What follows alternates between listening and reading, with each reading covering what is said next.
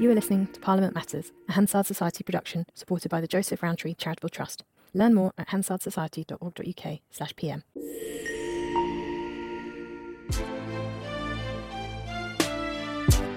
Welcome to Parliament Matters, the podcast about the institution at the heart of our democracy, Parliament itself. I'm Ruth Fox. And I'm Mark Darcy. Coming up. More mud wrestling at Prime Minister's questions, but Rishi Sunak emerged rather splattered. And are Britain's armed forces ready to fight a full-on shooting war, should one actually occur? The Commons Defence Select Committee thinks not. And we've been to talk to Theo Clark MP about a new cross-party parliamentary initiative to address birth trauma experienced by thousands of women each year. But first, Ruth, let's talk about the latest Prime Minister's Question Time. We were talking about it a lot last time round, and we mentioned how rowdy it had been getting and how the Speaker really is going to have to demonstrate the smack of firm government from the chair sooner or later. He intervened 3 times during the course of the latest set of exchanges, but it was still pretty rowdy stuff. Yeah, and he intervened on both front benches, tried to warn them he was going to send them out for his much vaunted cup of tea, but he didn't. And we said last week that he's maybe going to start making good on his threats and start slinging them out of the chamber, but it just continued this week. Yeah, be they ever so high, he may end up ordering out some front benchers from either the government or the opposition quite soon just to make the point. And if that doesn't happen, well, the shop window of Parliament, if you like, the most watched parliamentary event in any normal week is going to be, to use your words, pretty mud-splattered. Yeah. And that really was the position Rishi Sunak had. I'm afraid at the end of PMQs, it was a difficult session for him, and it's the ramifications, the repercussions have followed the rest of Wednesday and now into Thursday. And basically, he made a party political culture war jibe at Keir Starmer for not being able to identify or describe a woman.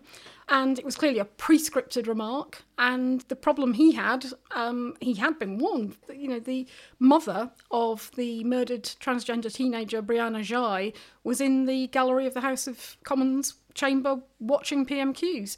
And Rishi Sunak made this jibe at Keir Starmer, who was clearly furious. Well, there was a kind of collective wince.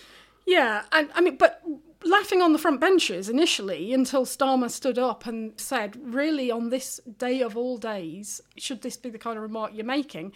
Rishi Sunak, I think if he'd have apologised and moved on, it would have been, in the sort of parlance of point scoring, who's won, who's up, who's down, he'd have been marked down. But he probably would not have had so much fallout for the rest of the day.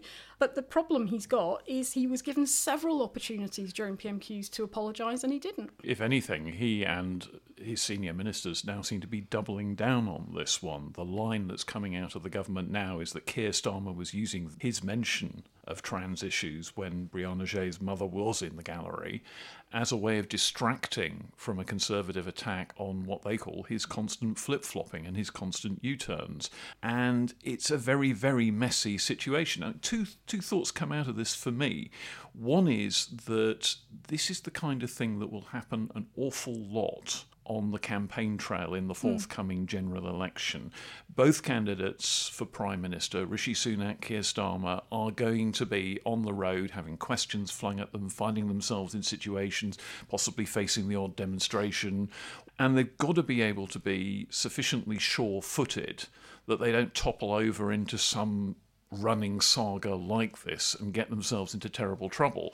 And Rishi Sunak has demonstrated that he isn't entirely sure-footed on these things. Keir Starmer, I'm not completely confident. They're both untested on the campaign trail, to be honest. The best thing you can say about what the Prime Minister did is it was crass. It wasn't very fleet-footed.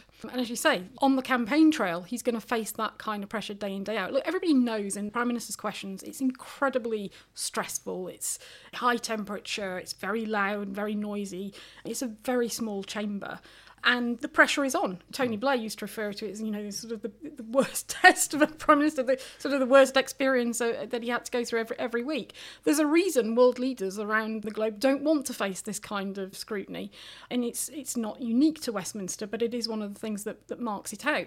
It's not great scrutiny, but it's a test about whether they have got that agility, whether they have got that sort of ability to switch from issue to issue, whether they can communicate, whether they've got emotional range, emotional intelligence, that, show empathy. Well, that's the point. I think the empathy point is very important here. It's one of the things voters clearly look for. Now, does this incident demonstrate that Rishi Sunak lacks empathy and therefore gets marked down by the voters rather than the kind of normal political scorekeepers at Prime Minister's Question Time? Might this incident do him actual damage, or is it just another one of these little Westminster storms in a teacup? Well, I think a lot probably depends upon the reaction of Brianna Jay's family. Her father has already sort of criticised the insensitivity of it. And, I mean, as we're recording at this moment, we don't know anything further as to whether they will make any kind of statement, whether the Prime Minister is going to try and perhaps reach out and try and meet them. I think a lot depends on their reaction. If they let it go, then it will probably not continue in terms of the news cycle. But if they are pretty outraged by it, then he might have a bigger problem. And the other sidebar to this, if you like, is one of the Prime Minister's most vocal defenders has been the Business Secretary, Kami Badenoch, and she's very much regarded as one of his most likely successors. If Conservatives lose the next general election and Rishi Sunak stands down as leader, she is, first of all, well liked, according to the Conservative Home polls of popularity amongst the troops of particular ministers. She's always high up the league. She's very, very combative, and the Conservative troops like someone who's still coming out fighting, even in difficult times for their party. And secondly, her seat in Saffron Walden is one of those ones that the Conservatives would hold under pretty much any circumstances short of an extinction level event. So she's likely to be a figure in any forthcoming leadership contest, and she's prepared to go out there and fight even in difficult times. And those both give her considerable points with the troops. Yep, it does. I think the other aspect of what happened at Prime Minister's Questions is also that a couple of other important issues have not perhaps got the coverage that they would otherwise have done. One of which was an intervention by Elliot Colburn, the MP for Cushalton and Wallington, Conservative MP, elected for the first time in 2019, very young, he's only 31. And he made, frankly, an extraordinary intervention. He noted that this month is Emotional Health and Boost Your Self-Esteem and Children's Mental Health Month. And he basically told the House of Commons that in 2021 he tried to commit suicide. Now, he didn't go into details about why and the background to it, but it was a pretty extraordinary moment where he talked about feeling alone and frightened. There was no way out. The world would be better off without him. Now, his family found him. He got treatment. But it was a pretty extraordinary moment. One of the things that has changed in the House of Commons in probably the last 5 or 6 years, I think, is that people now seem much more ready to talk about really distressing personal circumstances. There are debates where various MPs, people like Charles Walker, Kevin Jones, have talked about their mental health. Charles Walker described his obsessive-compulsive disorder. There have been people talking about their personal problems. One memorable occasion where a Labour MP described how his father had taken his own life. Very personal disclosure that just wouldn't have been made in a slightly more emotionally buttoned-up age. And maybe Parliament's the better for it, because maybe it does demonstrate that MPs are human too, and that issues can be talked about that perhaps once upon a time just went unmentioned, not exactly taboo, but just never spoken of. Yeah. We talked about emotional intelligence, Mark, and I think it was notable that at the end of Prime Minister's Questions, Keir Starmer made a beeline across the chamber to greet Elliot Colburn, put his hand on his shoulder, obviously said some private words. It was a demonstration from the leader of the opposition that he got the magnitude of the moment, even if a lot of it got lost in terms of the media coverage. Yeah, and that is something that's good to see, because so much of Parliament is people shaking their fists at one another, at least metaphorically. Particularly at PMQs. And particularly at PMQs, and it's nice to be able to see that they can put that down. Yeah, and actually that is the norm. In terms of the way that the MPs generally behave towards each other. What you see at PMQs, that Yarboo and these attack lines, is the exception. And that's partly what the problem with PMQs is in some respects. It shows the worst side of Parliament, and yet it's the most widely known element. Yeah, but it's very niche, and as you say, MPs aren't spending their entire time behaving like that and would be completely exhausted if they did. Yeah. So the second aspect of PMQs that I think got missed amidst all this debate about Rishi Sunak's comments was something else he said, which again was sort of part of his pre-scripted attack lines against Keir Starmer, where he said, "I'll take no lectures from a man who thought it was right to defend terrorists. Now, he's used this line before, and it's clearly something that's going to run through to the election campaign. He's focusing on Keir Starmer's professional background prior to coming into Parliament as a barrister, where he was defending a range of clients, as every barrister has to. Some of those, not people that you would want to necessarily defend. But that is a core principle of our constitutional arrangements. A country governed by the rule of law in which we are all innocent until proven guilty. And in order for that to function, we have to have lawyers who are prepared to defend those people accused of some of the most terrible crimes. And that's what he did as a barrister. And the flip side of that was when he was head of the Crown Prosecution Service, he was charging and prosecuting some of those people. Particularly in Northern Ireland, where he was under police guard for a while. So I have a lot of sympathy for Starmer on this, because this is not something that a barrister should be criticised for, in my humble opinion anyway. I do wonder how the Lord Chancellor, Alex Chalk, who's supposed to defend the rule of law and speak up when these things are said, is feeling about his leader taking this line of attack. And I do remember when Liz Truss was Lord Chancellor and judges were being attacked in the press as enemies of the people, and she was suspiciously silent for a long time. That really hurt her in the legal profession. And I wonder if maybe Alex Chalk may be starting to take some damage in the legal profession for failing to speak up on this issue or failing to make that point. Another thing that struck me, I'm currently reading a fantastic new book about Marcia Williams, The Life and Times of Baroness Falkender. And she was, if you'll remember, Harold Wilson's right-hand woman, his sort of auxiliary political brain. This is a book by Linda McDougall, who was married to the late Labour MP Austin Mitchell. Marcia Falkender was a fantastic figure in politics in the 60s and 70s, and there were all sorts of rumours put about her relationship with Harold Wilson, the Labour Prime Minister she worked for. And there was an occasion where The Move, a popular band of the late 60s who had a top 10 single. Never heard of them. Well, it was a single called Flowers in the Rain, if you want to know. They published an advert for an event they were going to, which featured a cartoon of Harold Wilson and Marcia Falkender in bed together. And Harold Wilson, as a sitting Prime Minister, sued. Who was his lawyer on that occasion? No one less than Quentin Hogg, the future Conservative Lord Chancellor. So Conservative, very senior, even then he was on the Conservative front bench a lot of the time, representing a Labour Prime Minister in a libel action. And it's a principle that the Prime Minister at the dispatch box is there. He's a player in our constitution, and he shouldn't be undermining the core constitutional principles of our democracy. And it's about setting an example. He's not just a party political player.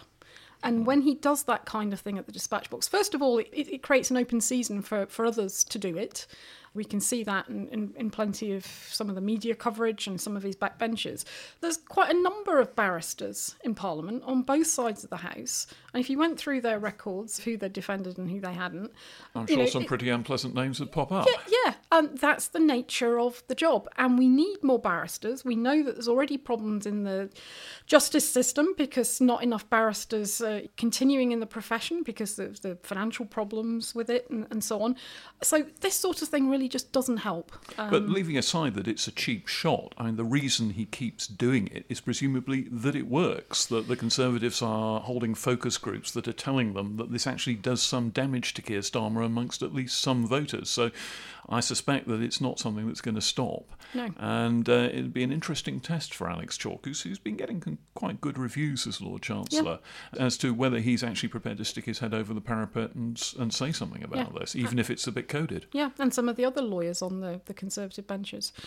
Which brings us back, I think, to, this is going to run, the election campaign. And one of the things that strikes me from this session of PMQs, but also, performance over recent weeks, is how are these two principals, the heads of their party, going to perform during an election campaign? Because we're clearly seeing that Rishi Sunak's not very fleet of foot in the Commons chamber.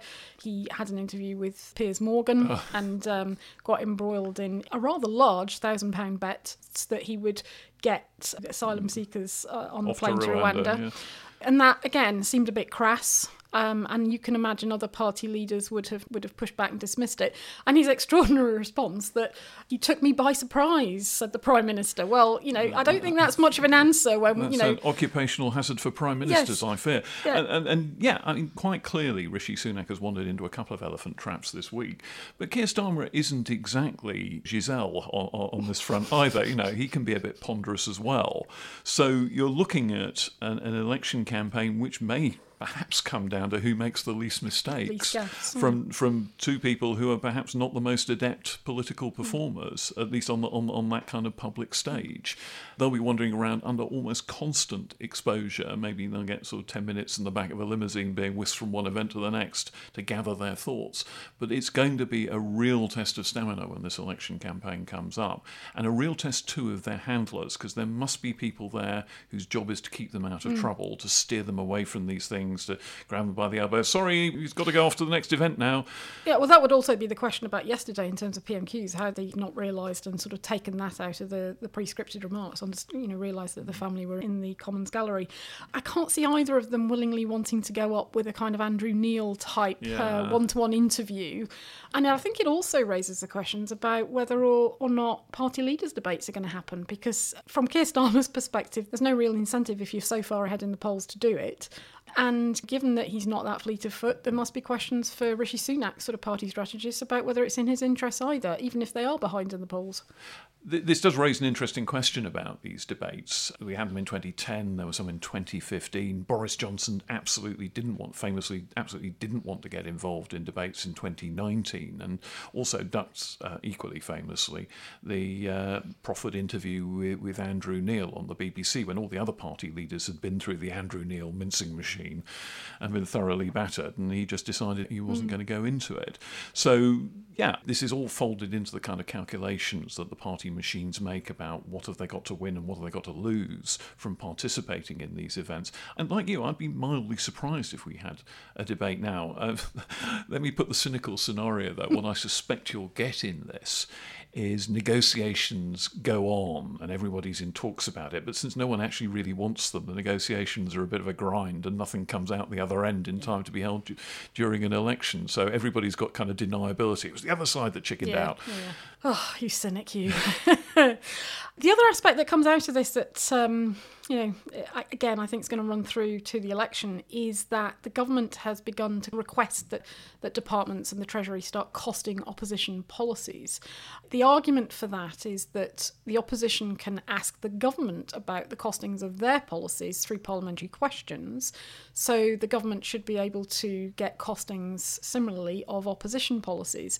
But obviously they've got the benefit of the civil servants to do that, and it's sort of seen as a bit unfair. This is very perilously close to luring the civil service into direct political debate. But it's got to be clear, it's been going on. I mean, Catherine Haddon at the Institute for Government is the expert on this, and it's been going on. It's not new. It's been going on since the 1950s. Alistair Darling, I think, produced a set of costings of Conservative policies in the run-up to the 2010 election. So he, as Chancellor of the Exchequer, was engaged in that then for Labour. Yeah. So, as you say, no one's without sin on this particular subject. But you would have thought a stronger civil service and stronger permanent secretaries might be prepared to say, no, this really isn't appropriate, Minister. Well, I suspect the precedent has been set. The nearer we get to the election, and obviously once dissolution is called, then they won't be able to do that. But the interesting thing is around the world, I mean, for example, in Australia, the Parliamentary Budget Office costs both. But I do get worried about the overemphasis on this kind of stuff. We know, my favourite phrase, the dogs on the streets in Westminster know that the assumptions your favourite phrase under which the budget is made and there may be headroom for tax cuts are what look frankly like completely unrealistic expectations of spending cuts in the future. So everyone can make the tax cuts, then the spending cuts that underpin them aren't made, and bada bim, we've got inflation or higher than expected government debt a few years down the line. But at the time, the books appeared to have been made to balance. So the books are being not just cooked here, they're being thoroughly microwaved into submission. The dogs in the streets in Westminster know that. In fact, every hound in a kennel in Battersea knows that. This is a preposterous situation, and I do wonder whether with far too much emphasis is being put on it when any incoming government after the next election is going to have to open the books and brace itself. And this, of course, brings us on to the current row about the £28 billion that Labour were at one point proposing to spend on a sort of green transformation of the economy. That £28 billion was promised at a time when interest rates were about a quarter of what they currently are. So the maths is changing under it. But Labour seem to have made a complete hash of delicately withdrawing from that figure. And they've got themselves into a quite embarrassing tangle about what they mean now, and it just seems to have been badly managed. But it is very, very difficult to promise to spend megabucks when the financial situation may be impossibly tight when you arrive in office. Yeah. Well, with that, Mark, shall we take a short break? And we'll be back in a moment. Back again, Ruth, and let's talk about a select committee report that's thudded onto the government's in-tray that I think could set ripples going all the way up to the general election and indeed well beyond. It's the Defence Committee's report entitled Ready for War, with a very large question mark at the end of that. It's a report that suggests that the armed forces have been already overstretched in responding to a whole variety of situations around the world, and they face declining stockpiles of material, they face overextended capabilities, their recruitment isn't keeping pace with the erosion of personnel that's been going on. And the ultimate conclusion is that if there was a really, really serious situation demanding the presence of the UK military, it might not be able to be put there for very long into harm's way. And that is something that should worry the living daylights out of every single member of Parliament, because as anyone who reads the newspapers will know, the world is not a happy place at the moment. No. And this committee, remember, is chaired by a Conservative MP, Sir Jeremy Quinn, who until very recently sat in Cabinet. So this is not an opposition cooked-up line about the government's defence policy. This is a cross-party select committee in which it is a Conservative MP, senior Conservative, very recently in Whitehall at the heart of government. And indeed, not all that long ago, Minister for Defence Procurement in charge of the Ministry of Defence's weapons programmes. Yeah. So as well as saying, the Ministry of Defence needs more funding, and if it doesn't get the funding, then, we're going to have to think about reducing the operational burden on the armed forces.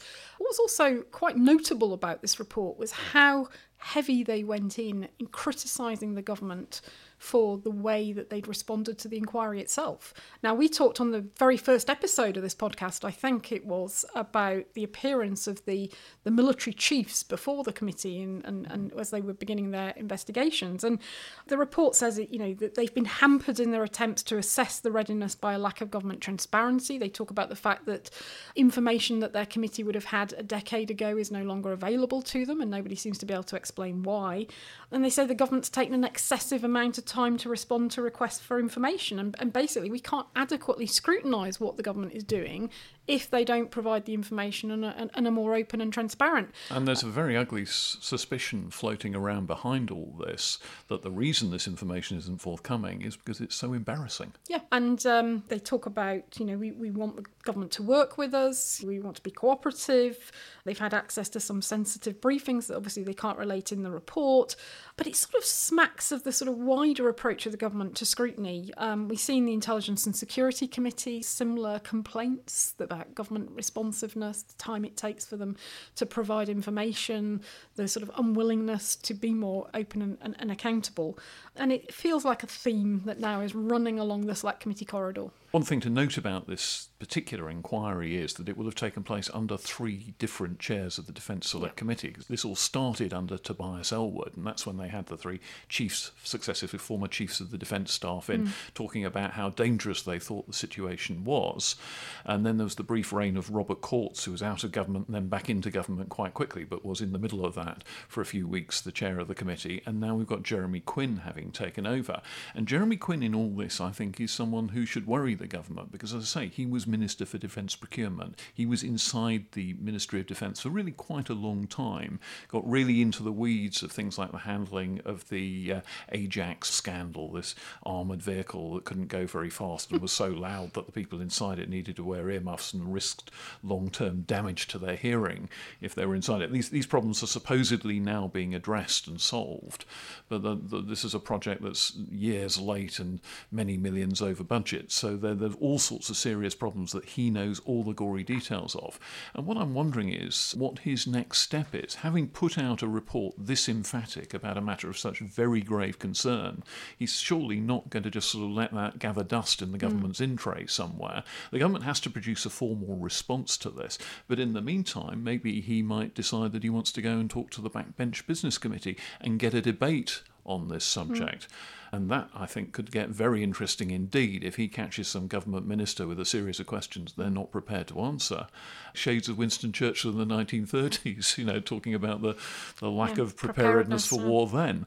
And, of course, this is going to be a massive problem in the in-tray of any government after the next general election. They're going to have to find a lot of money, not just a little bit of money, but a vast amount of money for the defence budget, which, mainlining back to what we were talking about the Labour Party's proposed Green Initiative, is going to be vying for funds with the needs of the Ministry of Defence amongst many other budget heads. Yeah, exactly.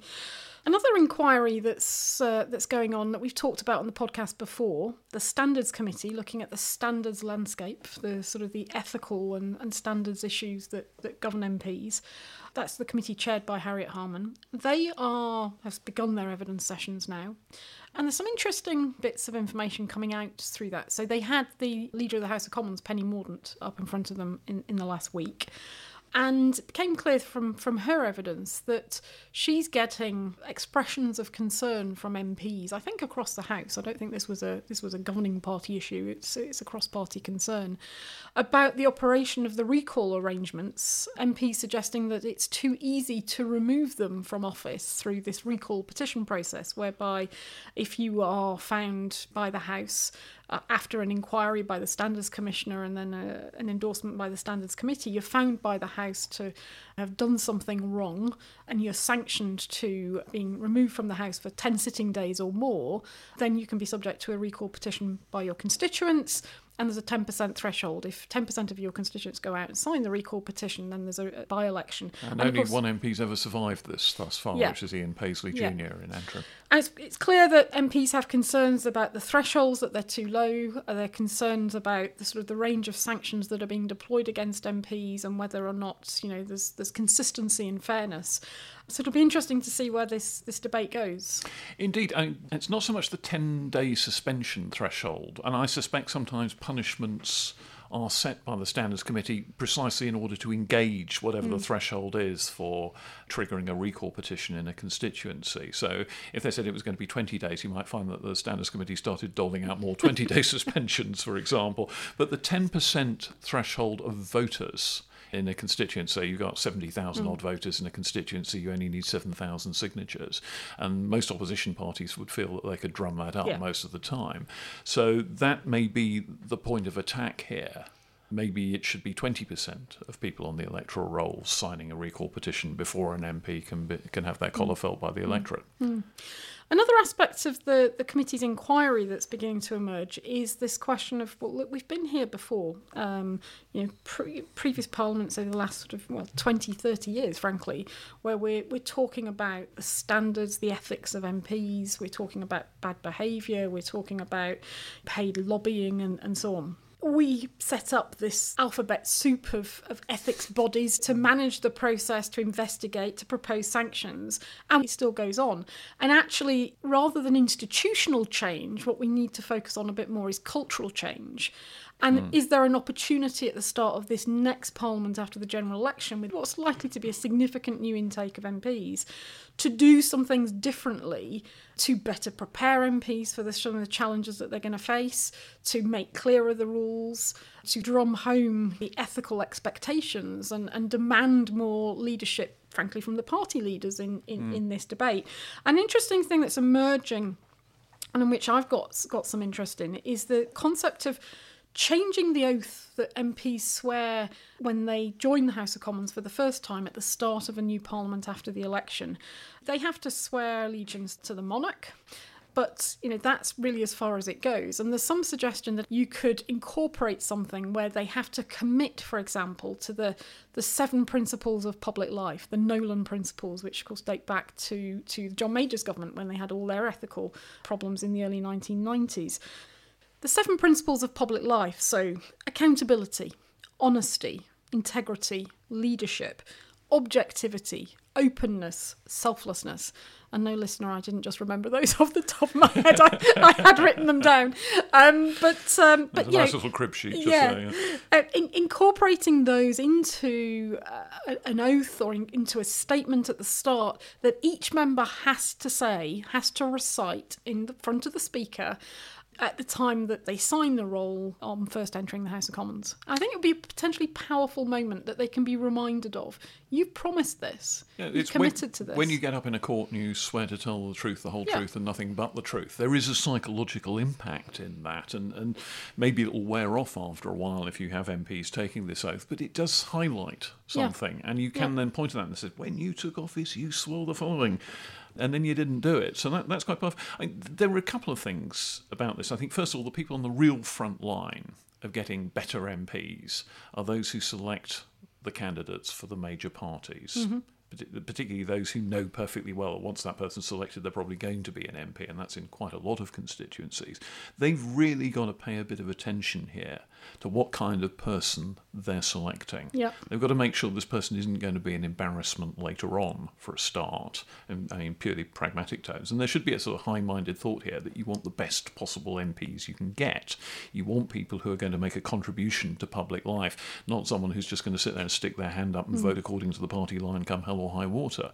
So I'd like the parties to take that view. I'd like the voters to make a bit of a character assessment, which is obviously more difficult because they won't necessarily have vast contact with the people vying for it, but a little bit of attention from the voters would do no harm as well. Yeah. So a few years back, prior to the 2015 election, Lord Putnam, the filmmaker, Labour peers, now retired from the House of Lords, he had this concept at the time of the phone hacking that was going on. He had this concept of extending a duty of care for our shared but fragile democratic values. And prior to the 2015 election, I wrote a chapter in a book that was edited by the then Archbishop of York, John Sentamu, now in the House of Lords as well.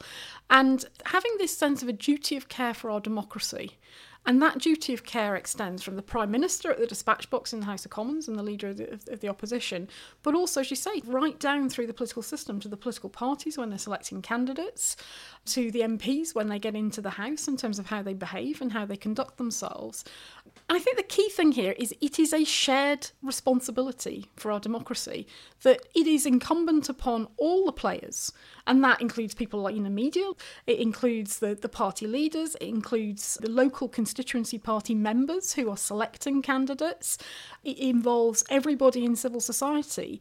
And if we don't all play our part, we are going to have problems, and you undermine the system at your peril. I'd just like to take on also this idea that this is the worst ever parliament in history. I mean, the statistics actually bear that out in the sense that more MPs have been sanctioned, punished, thrown out, disgraced in this parliament and recent parliaments, much more than has ever been seen before. But at the same time, you've got to say that the systems in place for catching them and the willingness of people to raise allegations and bring them to public attention are now far greater. So there's much more ability to catch people. And I wonder if a lot of the things that MPs are getting stung for now have been going on quietly for decades, even centuries. It's just now they're brought to light. Yeah, and we talked on an earlier episode about the fact that actually a lot of these cases that are coming to light are dealing with legacy issues that didn't occur in this parliament, but that occurred in previous parliaments. Yeah, all very true, but all the same, I suppose the overall impression left with people is that Westminster is a total sink of corruption, and I'm not sure that's completely fair. No, there are plenty of people in there doing their damnedest to do the right thing. Yeah, and I think one of those MPs trying to do the right thing is the MP we went to talk to this week in Westminster, Theo Clarke MP, who is leading a new cross-party campaign in relation to birth trauma, doing it through an all-party parliamentary group. And she had some interesting insights on how she's campaigning on this issue and the very personal nature of it for her, and how she's using the power of the platform of an MP to take forward her campaign. So let's take a quick break and we'll be back in a moment to hear from her. We're We're back now in Westminster in the office of Theo Clarke MP to talk about her inquiry for the all-party parliamentary group on birth trauma. Now, Theo, you've initiated this inquiry. It's a cross-party initiative co-chaired by Rosie Duffield, the Labour MP for Canterbury, and it's grown out of your personal experience. Can you tell us a bit about the inquiry and why you're running it? So I launched a new inquiry this week in Parliament, the first in British history on birth trauma.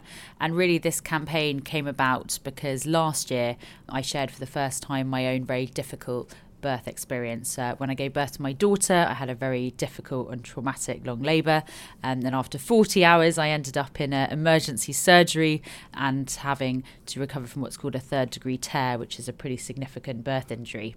I'll be honest, before that happened to me, I had absolutely no idea that could even happen during labour, and it was really that experience and meeting some other mums afterwards who came to see me about their own really difficult experiences from right across the country that sort of opened my eyes to the lack of aftercare, if you like, for mums in this country.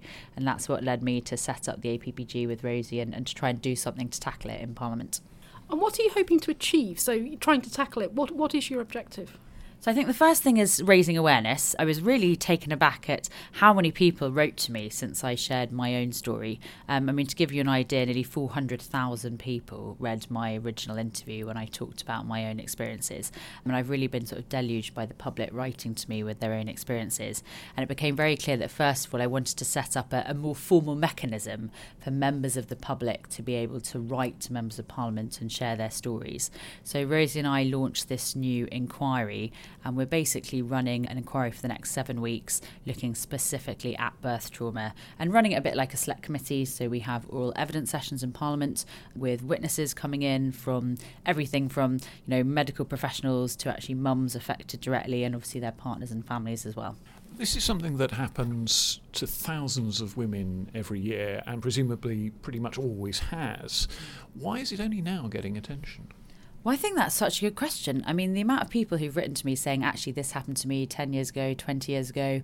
I didn't feel like I could talk about it with friends or with family or with colleagues. And there seems to be a real taboo around talking about difficulties in childbirth. So I hope by me very publicly sharing my story, and I gave a speech in the Chamber back in October and launched the first debate in British history on birth trauma, that it's kind of encouraged other people to feel that they can share their stories and they shouldn't feel shame about something that's happened to them in childbirth. And you mentioned there it happens to thousands of women across the UK. We're talking about nearly 30,000 women who we think are affected by birth trauma in this country, and quite frankly they're not getting enough support from the government. You asked me what it is we're campaigning on. Well, I think firstly, in the inquiry, obviously a lot of topics will come up in the next few weeks, and I don't want to preempt what witnesses and members of the public will say, but obviously a couple of themes are already emerging, and I think one of those is making sure that there's better aftercare for mums. And I was really delighted that one of the new changes the Health Secretary just announced was that following our campaign, they're bringing in a post 8-week checkup appointment for mums. So after birth, normally you'd have a checkup predominantly about the baby. And I think we forget there's actually two patients. There's the mother and the child. And so I'm delighted that the Secretary of State, Vicky Atkins, announced that big change. So now the mother and the baby will have a separate checkup, looking at both, importantly, their physical and mental health. And in terms of what you leave in the inquiry as sort of a legacy, we're obviously in the last session of a parliament, time's running out for legislation if the government wanted to bring anything forward off the back of the inquiry. What are you hoping to do in terms of influencing the parties for the next parliament? Well, you're right, we are in the last session of Parliament, but I do think there's always opportunities to influence governments. Firstly, we've seen a big change in the last few weeks alone, that the government has added in birth trauma for the first time into the Women's Health Strategy. That doesn't require a change of the law, that's purely down to the Prime Minister and the Health Secretary deciding on their priorities. So there are lots of things like that where we can be putting pressure on the government to make and effect change. And it may well be that some of the witnesses do suggest changes in the law, and I'll have to wait to see what those proposals are. But I think it's really timely to have this inquiry now and to start this national conversation. And I hope that whichever party is in government at the next election will be taking very seriously the recommendations of our written report at the end of the inquiry, and hopefully will be also picked up in the next Parliament too. Is there a sense here that one of the reasons this problem hasn't been in the limelight before is that bluntly, the boys have been in charge and perhaps haven't noticed so much that it's a problem. It's striking to me that this is also the Parliament where there's been a lot of talk about menopause and issues around that really hadn't been much discussed in Parliament before. What's going on here? I think you're absolutely right. I mean, I'm one of very few MPs who's actually elected and given birth while in office. I did contact the House of Commons Library and they told me I'm only the 56th female MP in history to give birth while elected as an MP. So I think that goes partly to the heart of the problem, that we don't have enough members of Parliament who are in that situation who can then raise these issues. And I do think we need to do a huge amount to support mums across the UK, but also here in Parliament. I mean, I'll be honest, it is very difficult to be a new young mum in Parliament. I was very grateful to the Speaker that he allowed me to have the 6-month proxy vote when I was on maternity leave. And I paid huge tribute to the MPs before me, like Tulip Siddiq, who did a huge amount of campaigning on this. And, you know, as you would have all heard from my own personal story, I was in hospital for nearly a week after giving birth. You know, I even had constituents making complaints I'd not hold a surgery within, quote, she's had her baby a whole week, why can't I have a face-to-face meeting? And as you all hear, I was, recovering from major surgery in a no-fit state to be seeing anybody in my team, let alone a member of the public. So things like that proxy vote make such a difference to ensure that I could represent my constituents, but also be spending time with my daughter and bonding in that important period, but also recovering physically from pretty major operation. You're doing this through an all-party parliamentary group, so it's got the word parliamentary in the name. You've talked about holding the inquiry and the meetings in Parliament, but it's not actually a formal parliamentary process, is it? We are not a select committee, so obviously we don't come with all the resources that things like the International Development Select Committee that I sit on would have. So I don't get given funding, I don't get given clerks. So I think APPGs are very much down to the members of Parliament and their particular interests and the time and resources that they want to dedicate to it. I was very grateful to Rosie for joining me as my cross-party co-chair, and she had a particular interest, again from her own personal experience, but also because of constituency cases that she'd heard from local mums. And I think firstly, APPGs can be a really important vehicle in Parliament to raise awareness of particular issues. So something like birth trauma, had not traditionally had a dedicated committee looking at this work, but actually it's been able to work across the House. And I've been really struck in the last year how incredibly cross-party this campaign has been. I mean, I've had members from all different parties coming up to me, genuinely offering support, turning up to speak in debate, saying, how can we help? So I think an APPG, if it's run well and effectively, can be a really important tool for raising awareness on a particular issue like this one. All party groups sometimes, though, are almost wholly owned subsidiaries of outside campaign groups who provide the secretariat, throw in a bit of funding for whatever purposes. This one, as I understand, is completely freestanding. You haven't got any campaign groups standing behind you saying this is what you ought to be looking at. We don't receive any financial resources at all as the APPG. I'm very grateful to the Birth Trauma Association for providing voluntary secretariat support, as obviously they have access to all the mums and the networks across the UK who've had similar experiences. And I do think the Speaker was right to recently change the rules on APPGs and crack down on exactly what you're describing. So there's certainly been instances of that, I think, with other groups, particularly when there's international governments, I think, have been funding them. But with our particular case, absolutely. It's just basically run by me and Rosie out of our offices and doing the best that we can with limited resources, because we both just really passionately care about addressing this particular issue. Now, you've already started holding hearings, select committee style hearings with witnesses. Presumably at the end of this all you're hoping to get a health minister in front of you. What have you learned so far? We held our first evidence session just this week in Parliament. We had in a number of professional witnesses from places like the Royal College of Obstetrics and Gynaecology and the Royal College of Midwives, sort of set the scene for parliamentarians about what are the overall issues, but also to hear testimony firsthand from some of the mothers who've been affected. And it was really difficult and harrowing to hear some of those stories. But I think it was so important to have them into Parliament and for MPs to hear firsthand the really difficult challenges that they faced. So I very much hope that once we finish the inquiry, we'll then have a good set of concrete recommendations for government, and then I'll be writing to the Prime Minister and the Health Secretary with our report and inviting them to come and see us to discuss what our findings are. Because the other part of the work of one of these inquiries is the follow-up, is getting pressure there. I can remember some years ago now there was an all-party group on stalking, and its chair, who's Elfyn Lloyd, who's then a Plaid Cymru MP, got up at Prime Minister's Question Time, asked a question, and got a stone-cold commitment from David Cameron that he was going to legislate on this. Is that what you're in your heart of hearts hoping for? Well, credit to the Prime Minister that I did raise birth trauma and adding it into the Women's Health Strategy before Christmas. And I believe it's the first time on the record that a Prime Minister has ever even acknowledged birth trauma, and it's now on the record at Hansard, which is fantastic. I was really pleased that the government did respond to our call to add birth trauma into the Women's Health Strategy. That was only announced in January this year. That is a huge change, and I think it reflects that women's health traditionally in the past has maybe not had the time and attention that it really deserves. And I think the fact that our campaign has already had these early wins is a huge sign of success. But of course, there's so much more to do. And really, the findings of the inquiry will then decide the outcomes of what we want to lobby government on next. So Theo, if any of our listeners have had a similar experience or a member of their family has had that kind of experience, how might they submit evidence to your inquiry? So I have a public call for evidence at the moment on my website, which is www.theo-clark.org.uk/birth trauma. And on there, there'll be all the submission guidelines, whether you're a member of the public, like a mum who wants to give their personal story, or you're a healthcare professional. We also want to hear from partners and dads, because they're part of the process too.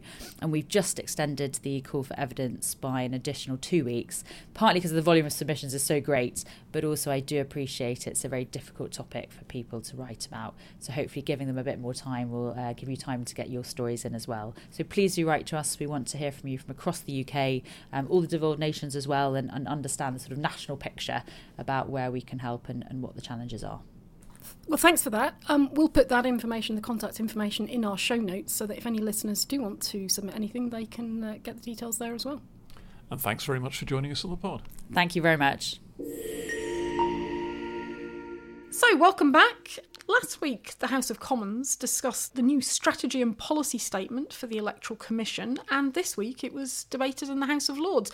It's a source of some controversy, Mark. What's going on? Well, this is the result of the Elections Act, relatively recent legislation about the conduct of elections, which gives the government the power to publish this statement, providing a bit of guidance for the working of the Electoral Commission. And the Electoral Commission, remember, is the sort of neutral umpire for the conduct of elections. It sets the rules, it polices them.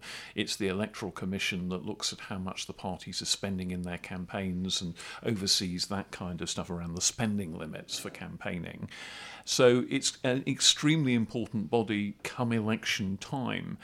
And there's a lot of discomfort was expressed both in the Commons and then later in the Lords at the idea that the government was taking it upon itself to, as it were, give instructions to the umpire. A lot of MPs said that they felt that either this statement was so vague and non-directive that it was worthless, or alternatively, it was an attempt to influence the Electoral Commission too much, in which case it was dangerous, but it was one of those two things, and there wasn't much point to it otherwise. And when it came to the House of Lords actually passed a regret motion about these instructions. It has no practical effect. It's a kind of pout of disapproval expressed through a parliamentary vote. But all the same, peers did show that they weren't happy with this process. Yeah. I mean, the statement covers quite a lot of what the Commission already does. So things like, addressing fraud, education and awareness raising, particularly around things like voter identification, which we will now need when we go to the polls on election day. Compliance. Don't forget to take your driving licence. Yeah. Compliance with, the political finance framework, the regulations governing the funding of elections and what parties can spend. It's looking at some of the sort of the new issues around how you deal with the threats posed by artificial intelligence and fake news and so on.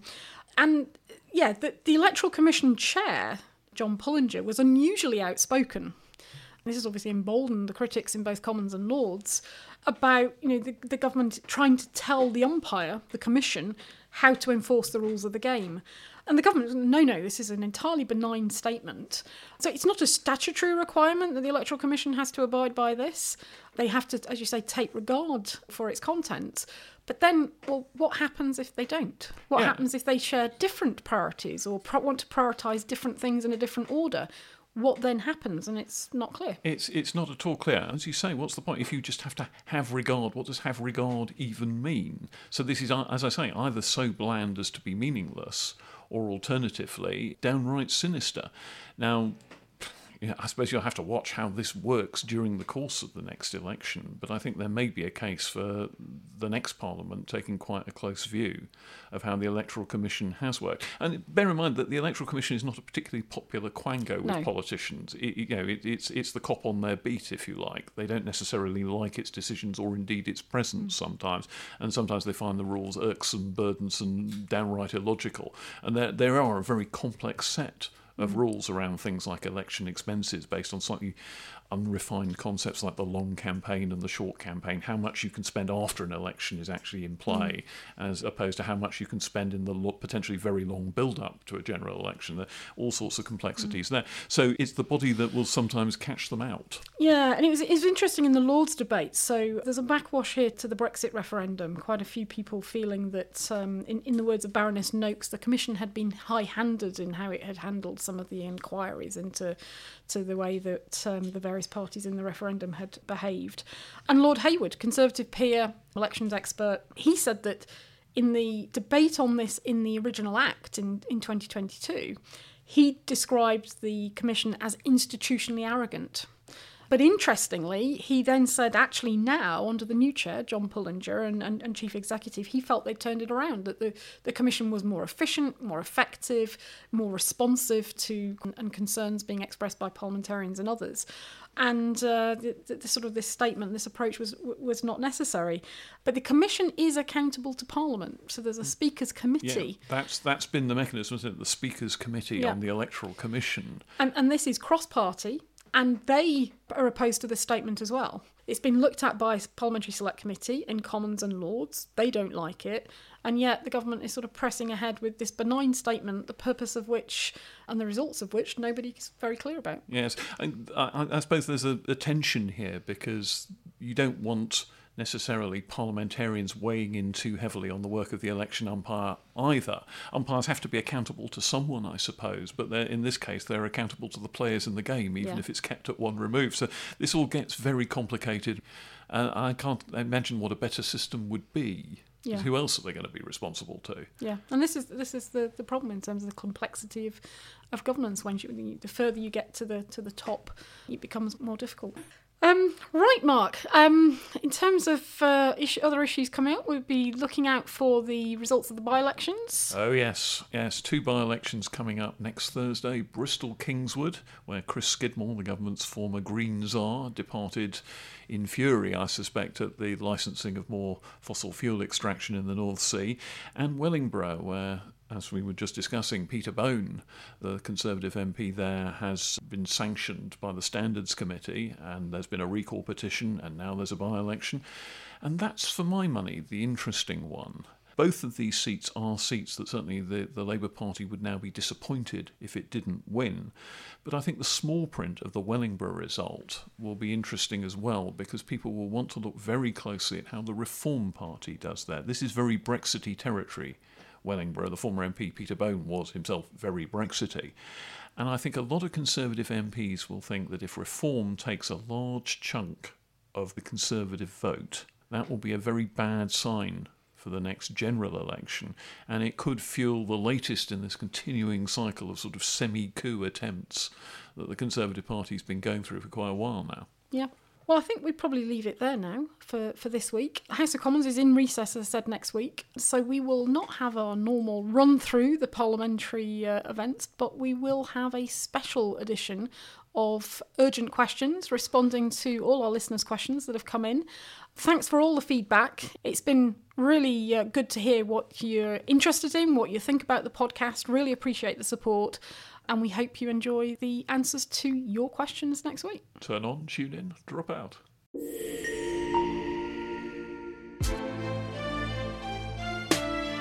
Well, that's all from us for this week's episode of Parliament Matters.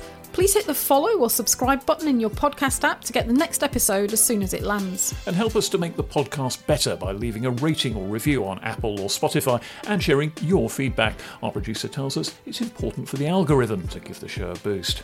Oh, Mark, tell us more about the algorithm. Well, what do I know about algorithms? I write my scripts with a quill pen on vellum and then send it in by carrier pigeon. Well, before we go, a quick reminder also that you can send us your questions on all things Parliament by visiting hansardsociety.org.uk/PMEUQ. We'll be discussing them in future episodes, including our special Urgent Questions editions dedicated to what you want to know about Parliament. And you can find us across social media at Hansard Society to get more content related to the show and the wider work of the Hansard Society.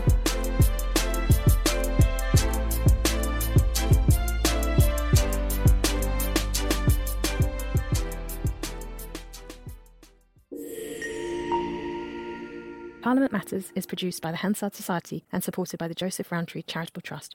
For more information, visit hansardsociety.org.uk/PM or find us on social media at Hansard Society.